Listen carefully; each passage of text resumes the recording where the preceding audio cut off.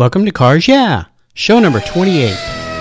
This is Cars Yeah, where you'll enjoy interviews with inspiring automotive enthusiasts. Mark Green is here to provide you with a fuel injection of automotive inspiration. So get in, sit down, buckle up, and get ready for a wild ride here on Cars Yeah.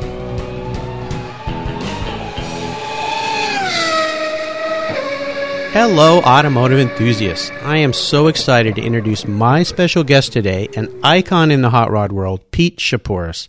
Pete, are you buckled up and ready for a fun ride? I am buckled up and ready to go. Okay, here we go. Pete started cruising the boulevards with his hot rod friends right around 1955. His first hot rod was a 32 Roadster, of course. He's been through a string of cars and have formed relationships and friendships with many of the most famous people in the hot rod world.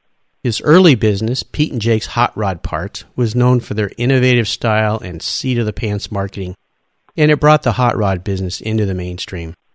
Along with his many ventures, Pete was the Vice President of Marketing for SEMA and was elected into the Street Rod Market Alliance Hall of Fame.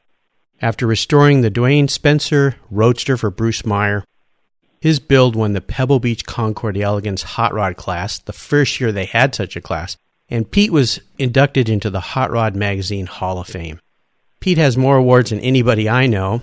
He's the president of the iconic SoCal Speed Shop and continues to make waves in the hot rod world, working on all sorts of cars and bikes. If you ask Pete about retiring, he'll just shrug his shoulders and say, you don't retire when you love what you do. So Pete, I've told our listeners just a little bit about you, so please take some time and share some more about your history, your career, your interests, and of course, your passion for automobiles.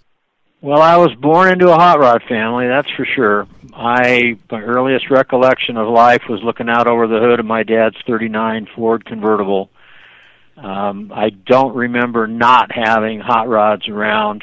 I think it's fair to say that I wasn't given much of a chance to do anything else. So my dad was very big part of my life. In fact, he was my best friend. I built him a car in 1978, a little 26 Model T Roadster, and gave it to him for Father's Day, and he drove it till the day he passed away. Oh, so wow. We've come a long way together, and it's just in my blood. I don't know what else I would do. Well, growing up in that time period back in Southern California with hot rods, and we talked a little bit in our pre-show about surfing. Can you tell us a little bit about what life was like back then? It was a lot simpler, that's for sure, and I think a lot of guys that are into hot rodding and into cars in general, collecting cars, the genre all the way across the board, I think it gives guys the ability to go back to a simpler life. The cars are simpler, things are simpler, they go on events that are not as complicated as what they do during the week. So I think that whole thing, the 50s and the 60s, what it brings back to mind is just a more laid-back lifestyle. And I think a lot of guys that never had that lifestyle are looking for that. And quite honestly, I think they're finding it. We just got back from Kansas City, the Art of the Car Concourse, and I saw an awful lot of relaxed people sitting around on the grass looking at cars. It looked pretty good to me. You had a business, Pete and Jake's Hot Rod Parts. Why don't you tell us a little bit about creating and building that business? Because at the time, a lot of things were changing and things were happening in the hot rod arena, if you will. Yeah, that was a very tough time for my family and I and my partner, Jim Jacobs. There was a renaissance happening in hot rodding. It was right around 1968, and from 1968 to about 1974, there was a lot of do-it-yourselfers, and what we came along with was parts that could be bought by the do-it-yourself guys. The problems we had was we were just undercapitalized, and we had this business, and we really believed in it, and we couldn't get anybody to help us. And so when we quit building cars for people and started building parts for people, we were able to pull ourselves up by our own bootstraps and became very successful in what we did, and to this day, actually. So it was a different time. It was a different time in those days. And one of the things that made that happen to this day, looking at it for 40 years, is building lasting business relationships. It's the key to success for me, and nothing takes the place of the confidence in a business associate. Nothing. I've worked with people all my life, and they're still coming to the back door selling us parts. It's amazing, really. That to me is just being faithful. Sure. Well, for young business entrepreneurs out there that are just starting and haven't had the breadth of time that you've had in life, that's a great message for them to know and learn and understand. It's to start to build those relationships. They're so important. Yeah. I don't think anything's going to change. I mean, I honestly believe that no matter what they're working on, whether it's an electronics company or, whatever it may be, the key to it is still the relationships. I mean, I can't step into the shoes of a 22-year-old guy who's, doing something completely different, but I can't help but think that in 33 years from now, that guy's not going to be going to the same vendors. Not if he's true blue, and that's going to make him successful. Yeah, absolutely. I want to jump ahead a little bit. You became involved with SEMA, and how did that evolve, and what did that do for your career? Well, I'll tell you what it did for me. It doubled the size of my phone book. I sold Pete and Jake's in 1986 to Jerry Slover, and he moved it to Kansas City, Missouri, which was a good move because it put the company in the center of the country, which gave him distribution that we didn't have on the east or on the West Coast. And I went to work for SEMA for 4 years as VP of marketing, and what that did was it put me in a place where I got to meet everybody that was anybody at right at the top level. I went in and was hanging out with, the Vic Edelbrocks and Flower Brothers from B&M and all of the above. And I came away 4 years later with, like I say, like a phone book that had doubled in size. And here again, I was able to turn those relationships into business. And they didn't let me down, and I didn't let them down. And then when we signed up with Alex Exidius to bring the SoCal Speed Shop name back in '97, that relationship at SEMA really helped me boost and go forward. And when I go to SEMA, I got my business hat and I've got my industry hat. And I wear my industry hat more than I wear my business hat, quite honestly, because if I can make the industry stronger, then the next thing is that my business gets stronger. I'm a devoted SEMA member. I've done everything that you can imagine for that organization and still doing it to this day. I'm very proud of what we've been able to achieve. It's the best. We got a new guy on board named Mike Spagnola that is just tearing through that place, man. He's doing some great stuff. Well, it is a great show. I believe this year will be my 22nd year in a row attending SEMA. If you love automotive aftermarket parts or anything automotive for that sake, it's a great show to attend for sure. The very first time I went to SEMA as anything other than just hanging out, it was in 1974. Oh, wow. That was way before I got there. Yeah, well, here again, it terrified me. I walked in there and went, oh, my God, what am I doing here? Same old deal. I know the first day I went from when it was at Anaheim Convention Center, and then they moved to Las Vegas. That was the scary one. In fact, I think what happened was I didn't go to the second. Didn't go to the first show in Vegas. I went to the second show in Vegas, and by that time, man, it had really gone crazy because Peterson was still involved in it, and it was just a mega show. But it was same thing, just nuts. Well, there was a turning point at Pebble Beach here back in, was it 97? Yeah, 97. Yeah, when the first time on that lawn they had hot rods. And I wonder if you could share a little bit with our listeners that experience for you, because you ended up taking that class award, that wonderful roadster you built for Bruce Meyer. Tell us a little bit about that experience. The Doane Spencer Roadster is one of the icons of the industry. It's just like if you're going to build a Deuce Roadster, you build one of two cars. You build a Doane Spencer Roadster, which is what we call the black car, or you build a McGee Roadster, which is what we call the red car. And one of them is built a certain way with the frame horns kind of sticking out of the car, and you build like the black car, which has everything kind of moved inside so that there's nothing protruding out of the car. The black car is by far the car. I mean, it's the one. Bruce has been trying for 4 or 5 years to get them to open up the hot rods on the grass, and they said over my dead body. And so one day I got a telephone call, and this guy said, "Are you still alive?" And I said, "Yes, I am." He said, "So this isn't over your dead body, but we have cars on the grass this year." Wow. And I was absolutely just blown away.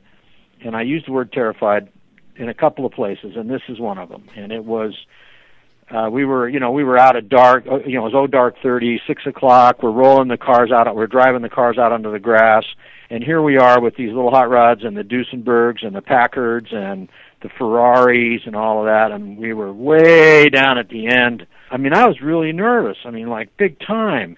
And right behind our car on to the right side is this beautiful Packard dual cowl Phaeton.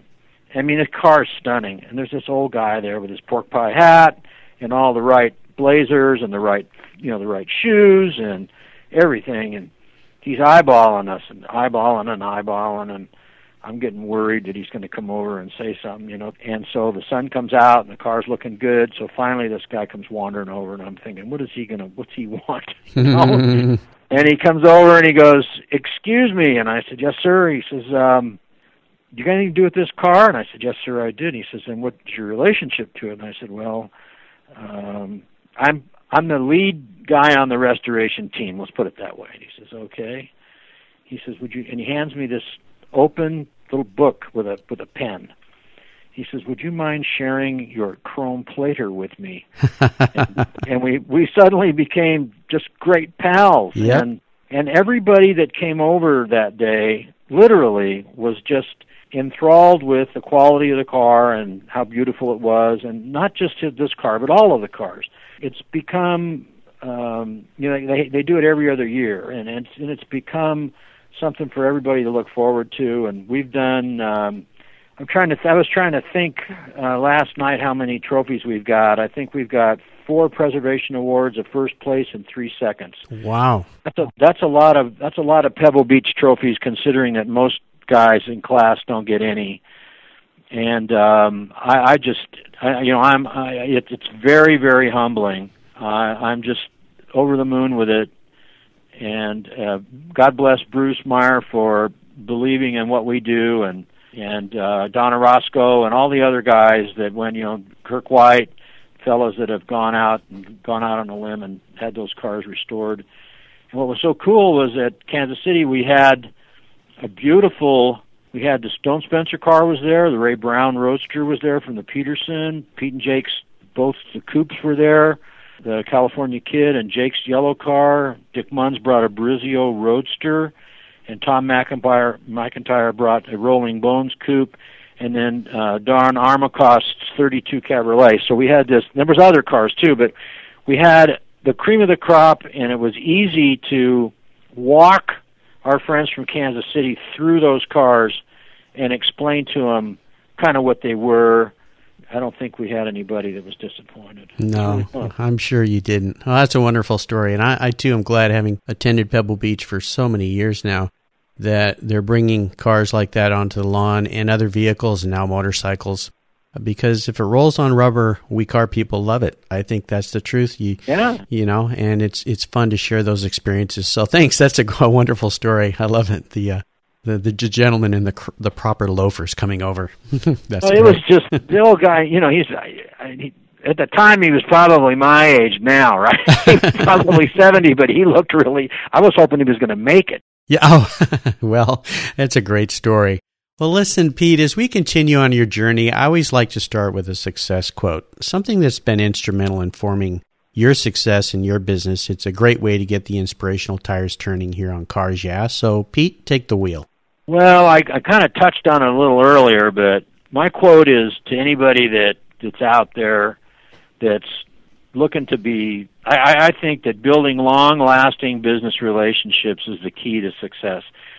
Nothing takes the place of confidence in a business associate. I mean, that's where you take care of the guy, you pay your bills on time. When you're in trouble, he's right there. I mean, I've had some issues with some people where I'm a little short of cash. I've never had anybody not take my check. And at the other end, we always bounce back. Those kind of things, when you get in a jam, you got to have that kind of support. It never fails, you know. When you don't need the money, the bank is there, and when you need the money, the bank's not there. So you're gonna be working with your business, you know, with your business associates to get things rolling, keep it rolling.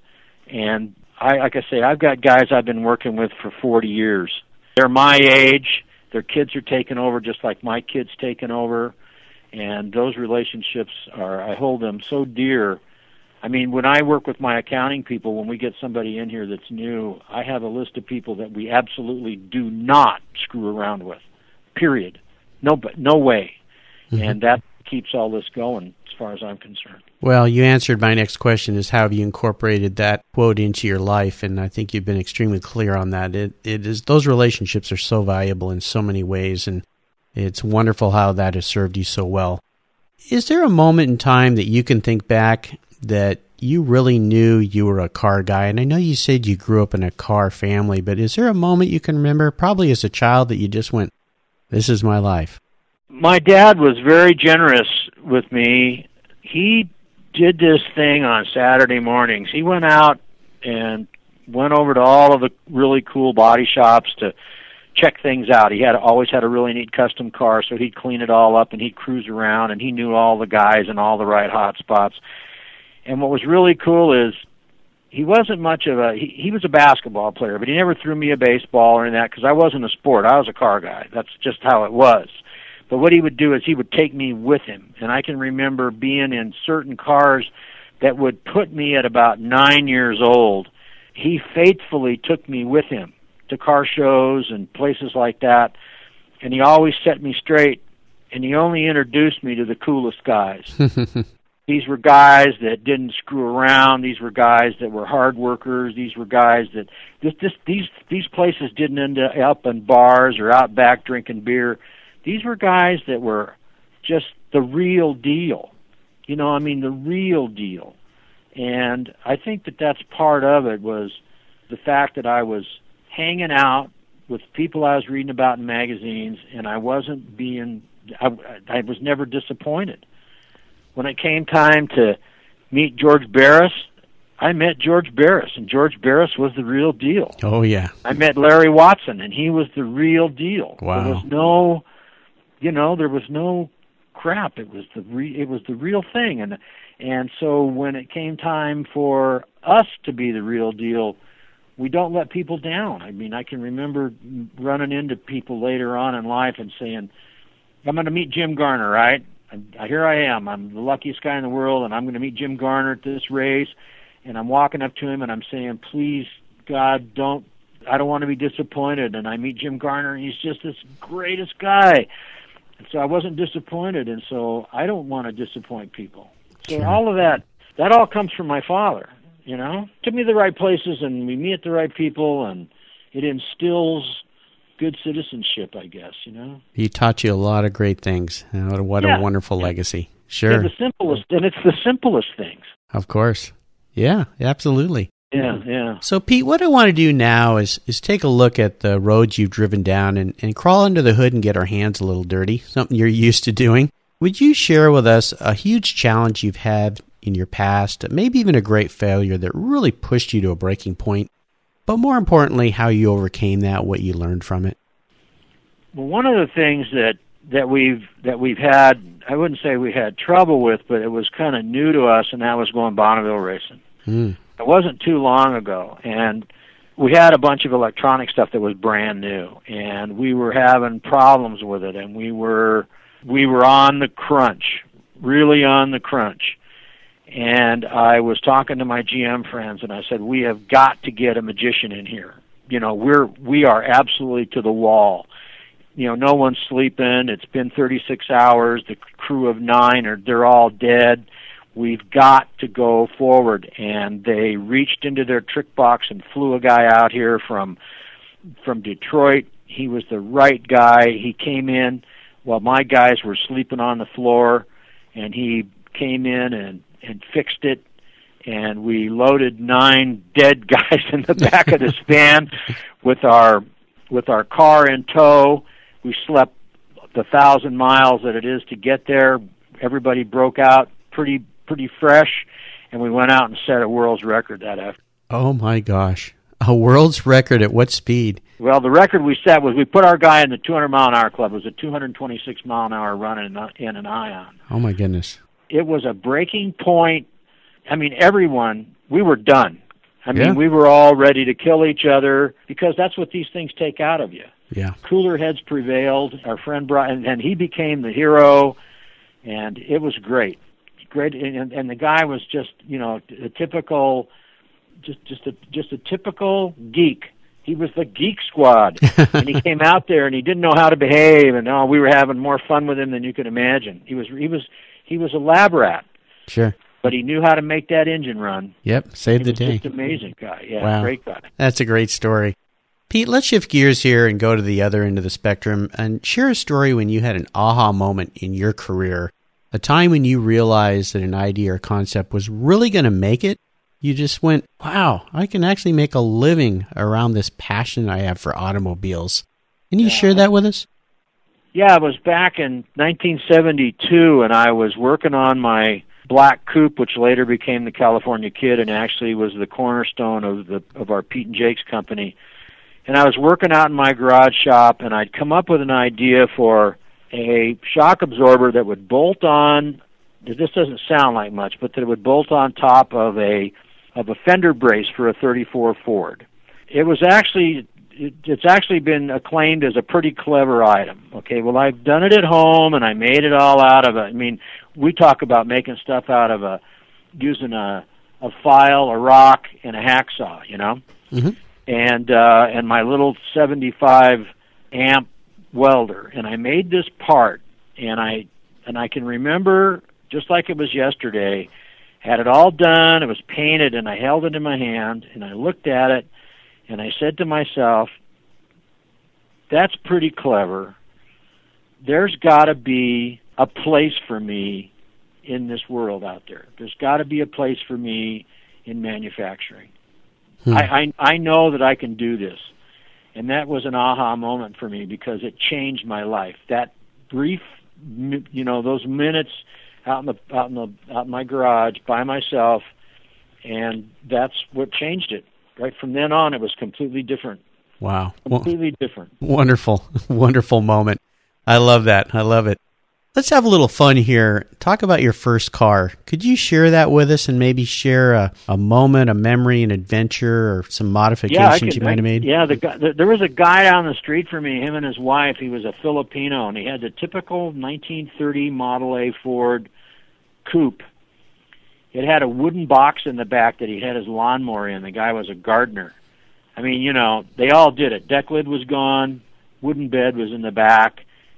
And I went down there, and the thing was smoking and carrying on, and it wasn't running very good. And I went down, and I said to him, hey, I wish I could remember his name. I said, hey, you want to sell that car? I said, I noticed you got yourself a pickup truck. And he goes, yeah. He says, I might want to sell that to you. And I said, it's not running very good. He said, and he told me it was running good, but it wasn't running good. So anyway, we haggled back and forth. So I bought this thing for $35, and it was toast. But there was a car on the cover of Rod and Custom magazine, and was owned by a guy named Gil Granucci, and I fell in love with the car. So it was a Model A coupe. Then it was mounted on a 32 Ford frame. And it had a flathead in it. But by that time, flatheads were getting pretty passé, and so the 265 Chevy had come out. So I had some money saved, and my dad helped me. I put up $200, and he put up $200, and we bought this small block Chevy together. And so I was the first guy in my town to have a small block Chevy and a hot rod. Wow. And I built it all at home. I had plenty of help. We channeled it and all of that. And then it was in my junior year. So I didn't have a running car the whole time I was in high school. I just had friends that would allow me to bum rides from them. But I had a pretty cool hot rod. It was really fun. I had my dad drove me down to George Barris's, and they'd reverse the rear wheels. And I had an aunt that worked at Firestone, and she got me the long deal on the front tires. And kids, I mean, we had no money. I was working 2 jobs at a pottery factory where I was scraping floors for like 90 cents an hour or 70 cents an hour or something. So anyway, bottom line was I built this whole car, and it actually ran.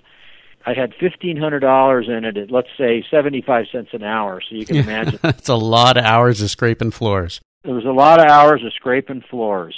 That was my first car. Cool. And then I went in then I graduated from high school, and I went in the Marine Corps, and I sold the car to a guy, and I never saw it again. Well, you led me right into my next question, and that was seller's remorse. Is there a car that you wish you still owned today that you've sold? Yes, there is. I made a big mistake by selling a 1953 Buick Skylark convertible. That's a classic, and the reason that I would love to have one of those, my dad bought new Buicks every 2 years, and in 1953 he bought a Buick Special, a hardtop. And when we were picking it up, I said, boy, this is really a nice car.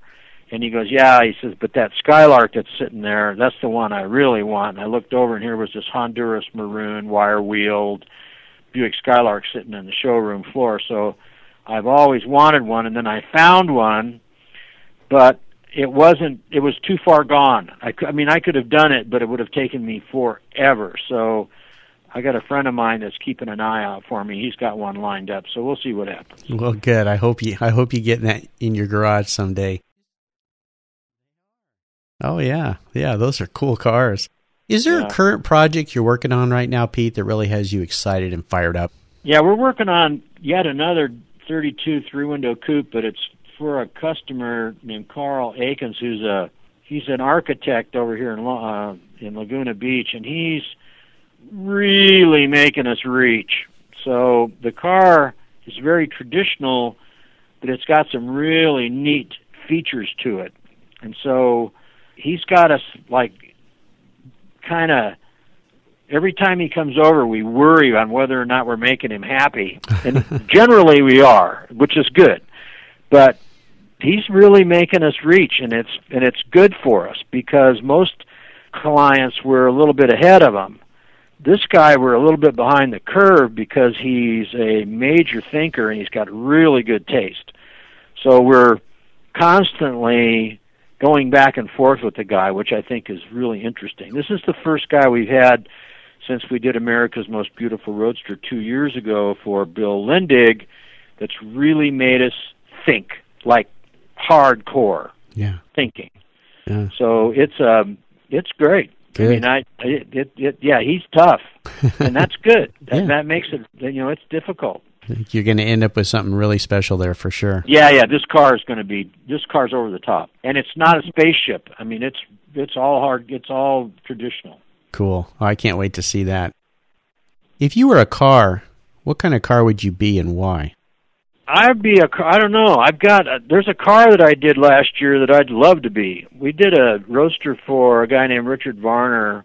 It's overpowered, but it has this really strong mid-range, and so you can roll it out in low gear and then short shift it into second, and then the car kind of sets sideways just slightly, like about 10 degrees, and the car goes nice and straight at just a little bit of an angle, and it's got this unbelievable amount of power in the car. It's very controllable. It has everything I think that a hot rod should have. It's got a quick change rear, which makes a lot of noise. It's got a supercharger. It's a 500 and I forget how many inch Coyote Ford motor in it. 5-speed. It's got Halibran wheels. It's got like all the little tricks done to it that make it a real hot rod.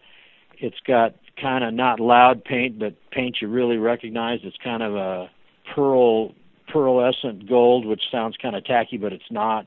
And then it's got this SoCal scallop on it, which is a pearl color as well. And so the pearlescence kind of match as far as the metallic part of it. The reason that I would want it is because it's so much fun to drive. The car is fun to drive. That's the key. It's safe, and it just has everything you need, and it's fun. Well, and that's an interesting answer, because if you had to be a car, it sounds like you'd want to be a fun car. And you seem like you're a fun guy, so I think that was a great choice. All right, Pete, we're coming up on a fun part of our talk here. I call it the last lap. And this is where I fire off a series of questions, and you give our listeners very quick blips of the throttle answers. So are you ready to go? Sure. Okay. What is the best automotive advice you've ever received? It was given to me by guys that have made big mistakes. Cars are cool, but family first. That's good. Yep, that's a great one. I mean, I'm talking about divorcees with big problems because they got married to their cars. And everybody knows one. Family first. That's a tough one. I am guilty of it myself, and bless my wife for straightening me out because it becomes an obsession. Would you share with us one of your personal habits that you believe contributes to your success?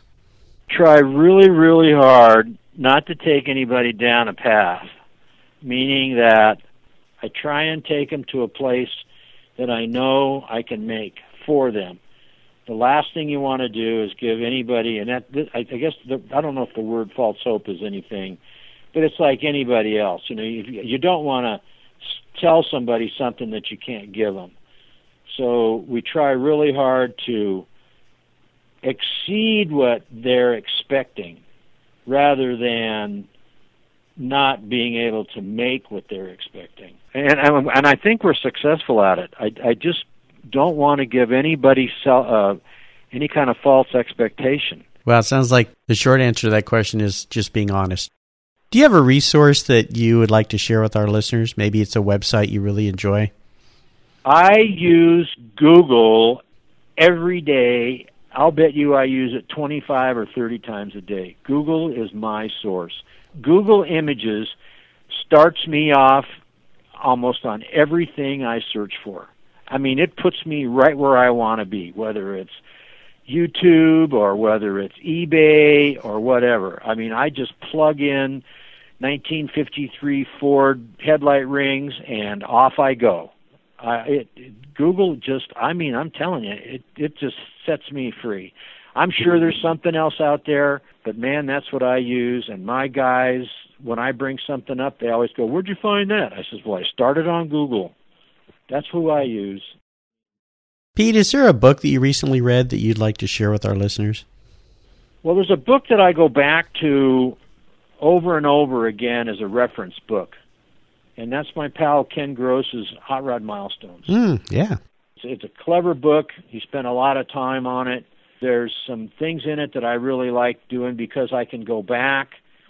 Like when I'm talking to a client, it's the book is on my big table. You know, I've got stickies on the pages, and I can go back and say, we can do it this way, or maybe you'd like to look at doing something along this way. This is what such and such did back in the day, because we do a lot of traditional stuff, and what it does is it starts the juices flowing, and we end up, you know, we might start with A and actually end up with Z, but it started with, you know, that one little nuance. You know, it's like we might start off with the McGee Highboy Dash, and then the next thing we know, we've got a iteration of that and a different steering wheel, and we decided to push the dash back a little bit more and bring the bottom forward, and you know, and then the next thing we know, we've got a completely different look. But you've got to start somewhere, and I find that my imagination sometimes is, I have a little bit of difficulty getting my point across to a guy that doesn't have an imagination. So what I do is I kickstart the imagination with something that he can see immediately, and then what I do is I take that idea, we stretch it a little bit, then I give it to my artist, which is Alberto Hernandez, and then we go from there together. It takes a kind of a step out of it, and then if you know, and then obviously if I've got a guy who's done this before and he's got some imagination, then we can, you know, then we work on it together. Ken's great. I'd love to get Ken on this show. I think he'd be a great interview. Yeah, well, he's so well-rounded, you know, especially with his time and grade over at the Peterson. Yeah, absolutely. Well, listeners, you can find links to all these resources that Pete's talked about at carsyeah.com/Pete Shaporis. Just put Pete's name in the search bar, and those will pop right up. All right, we're at the checkered flag here. You know what that means, Pete. We're at the end of the race. And this last question can sometimes be a challenge for people. I like to call it a real doozy. If you could only have one collector car in your garage, and this is something you can't sell to buy a bunch of other cars with, and money is no object, what would it be and why? Well, it's going to get back to the old 53 Buick Skylark. That's because it's my dad's favorite car. I happen to think it's genius. I can't imagine.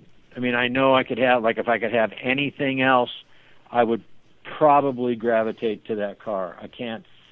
I guess it's been on my mind for so long. And a real good friend of mine, Tom Sparks, had one, and I got to drive it around, and it's everything I thought it would be, and it's just the boat, man. It's beautiful. The boat. Well, the boat. Can't wait for you to have that car in your garage. That's great. Well, Pete, you've taken us on a great ride today, and I've really enjoyed your stories and our time together. I want to thank you for sharing your journey with us. If you could give our listeners one parting piece of guidance before you drive off into the sunset in that Buick, and then let us know what's the best way for them to find you, and then we'll say goodbye. Well, we're at www.so-calspeedshop1word.com. That's us. Pretty simple. And that one parting piece of automotive guidance you talked about earlier? Yeah. This happens every day, 10 times a day, 365 days a year. No matter how clever you may think you are, you're not. There's always something, isn't there? Always something. Yeah, great. Well, listeners, you can find links to everything we've talked about here today again at carsyeah.com/Pete Shaporis. Also, I'd like to give a little shout-out to a couple pals of mine. Yeah, sure. Gary and Arlene Krings. They were Carol and mine's minder at KC, and they just were the best. All right. Well, nothing like shouting out to the best. Hopefully I get to go to that event next year and can meet those great folks. Appreciate maybe that. I get to go too. Well, I hope so. We can have some fun there together. Thank you, Pete, for being so generous with your time and your expertise and sharing your experiences with our listeners. Until we talk again, we'll see you down the road. Okay, man. Anytime. All right. All right. Thanks. Thank you so much for joining us on today's ride here at Cars Yeah. Drive on over to carsyeah.com to find show notes and inspiring automotive fun. Download your free copy of Filler Up, a fun book filled with gorgeous photographs of fuel filler fun, including quotes from more inspiring automotive enthusiasts. Download your copy today, and we'll see you next time on Cars Yeah.